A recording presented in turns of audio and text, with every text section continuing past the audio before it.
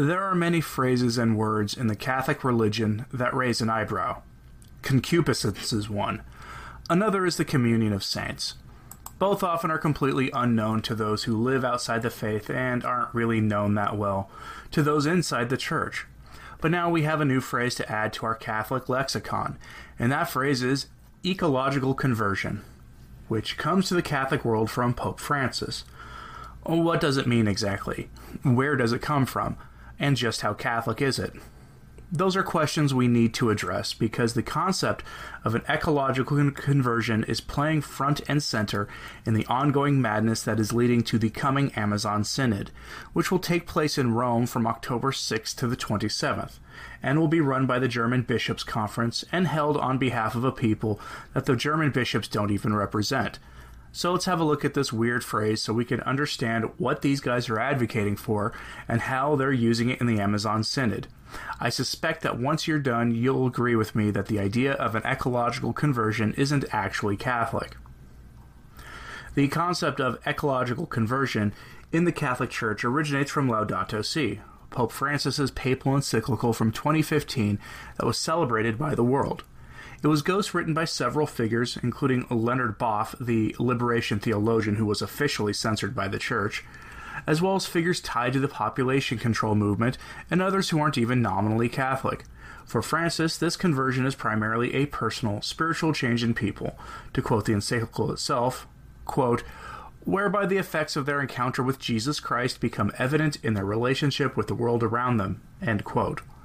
But Francis goes further, saying, quote, the ecological conversion needed to bring about lasting change is also a community conversion, end quote.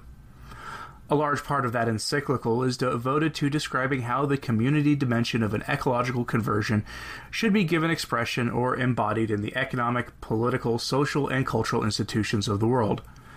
This definition calls to mind another new church phrase, integral ecology, which according to the Communio magazine website, quote, reminds us that man is part of creation, but also its steward, and that the good of nature and the world, on the one hand, and the good of man, on the other, can never be separated, end quote. That last part, that the good of man and the good of the natural world can never be separated, is a wholly new concept in the Catholic faith, one which seeks to overcome the traditional Catholic notion of creation having been made by God for the benefit of mankind, and given to man by God to cultivate and whatnot. It's an application of Benedict XVI's and John Paul II's hermeneutic of continuity, if there ever was one, and it has led directly to Francis's call for ecological conversion. For if man and the natural world cannot be separated, then any Christian will have a greater concern for the natural world that was created by God and gifted to us by the Father, and this conversion will be the natural consequence of our encounter with Jesus Christ and his accompanying us in life, or so the thinking goes. Just ignore the fact that man and nature were actually put in almost opposition at the fall of man. The concept of integral ecology appeared in Laudato Si and was in fact central to it. According to Francis, it encompasses the environmental, economic, and social aspects of life. These are the three traditional legs of sustainable development, a concept that I plan to cover in a future long-form video. Suffice it to say for now, sustainable development has always been a Trojan horse of centralized planning of the economy, government, and society by a global government in the name of defending the environment in the face of a climate disaster whose apocalyptic date keeps getting pushed further and further away. But for now, we can quote Francis on his logic. From Laudato Si, paragraph 139, quote, when we speak of the environment, what we really mean is a relationship existing between nature and the society which lives in it. Nature cannot be regarded as something separate from ourselves or as a mere setting in which we live. We are a part of nature, included in it and thus in constant interaction with it. Recognizing the reasons why a given area is polluted requires a study of the workings of society, its economy, its behavior patterns, and the way it grasps reality. Given the scale of change, it is no longer possible to find a specific, discrete answer for each part of the problem.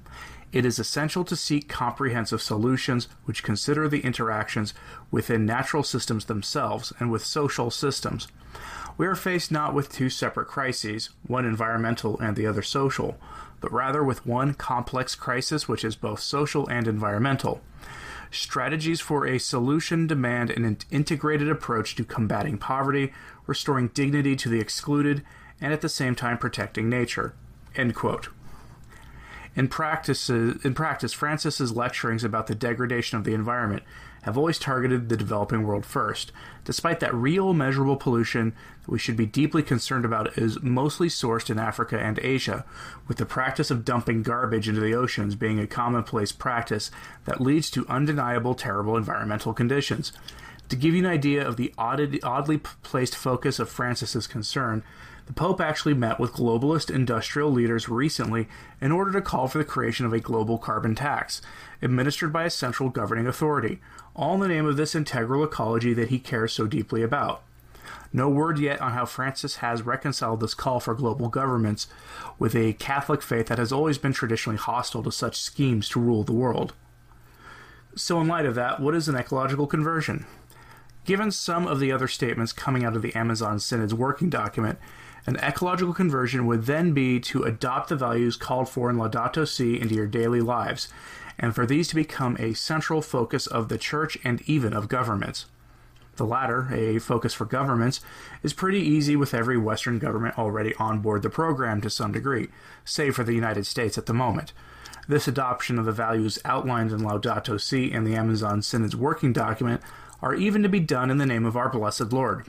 This despite that Laudato Si is truly a bizarre encyclical which stands out in the broad papal library of documents authored by popes over the centuries, given that it touches on specific policy actions in ways that no pope has done previously, and even calls for broad academic freedom for researchers and college professors in order to achieve this goal.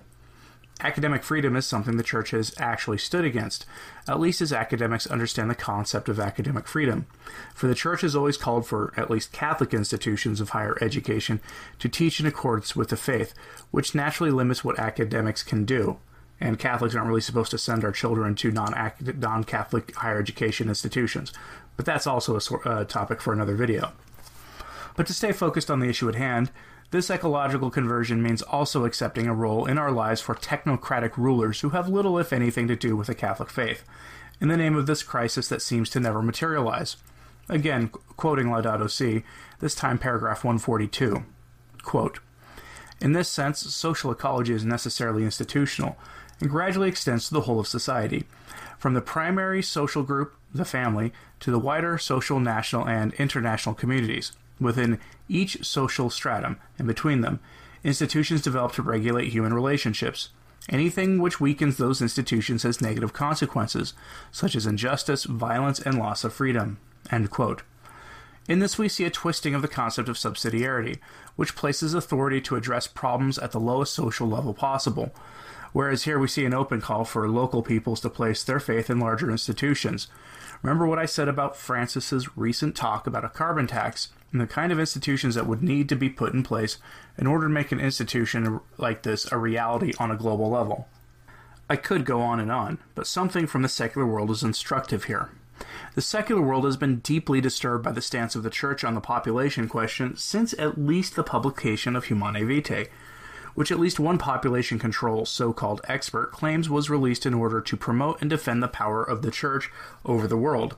The power of the Catholic Church in the world threatens these people, and they know it.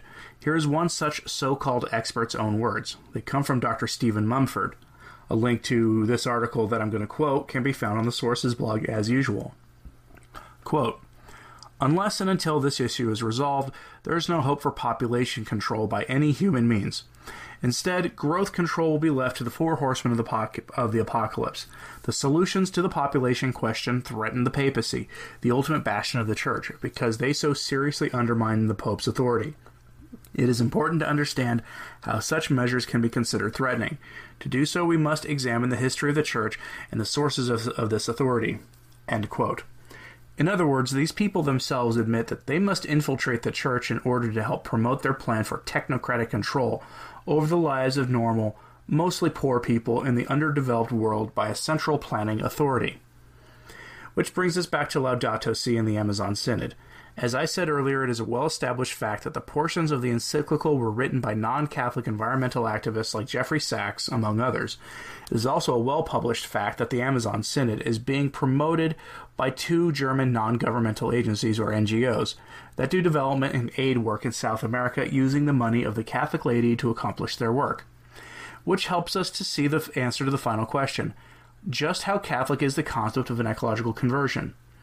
In the terms presented by the Pope, I'd say the concept is as anti-Catholic as Cardinal Bernardin's seamless garment is in the extreme. But then again, we are called to a conversion in Christ Jesus, not in the environment or in an integrated view of the environment linked to the broader culture. And that Catholics should oppose this idea, as with most other ideas coming out of Rome these days. A final thought on all of this. Yesterday I reported on the destruction of the John Paul II Institute on Marriage and Family Life. It was reported that a priest was hired as part of the new faculty who has been advocating for some of these population control measures for some time. In this we can see the errors of Amoris Laetitia and how they are linked to Laudato Si and the Amazon Synod. None of this is an accident. None of the actions of this papacy over the last several decades are an accident. It's all part of the same plan. This is why we should all be taking part in the novena of novenas. I've seen some people ask for a link to the novena. It can be found on the Roman Catholic Man blog. Just include the intention for the Amazon Synod to the listed intentions. This madness needs to be stopped, as it appears that what Dr. Mumford and the eugenicists who came before him may have gotten their desire to infiltrate the church in the name of control.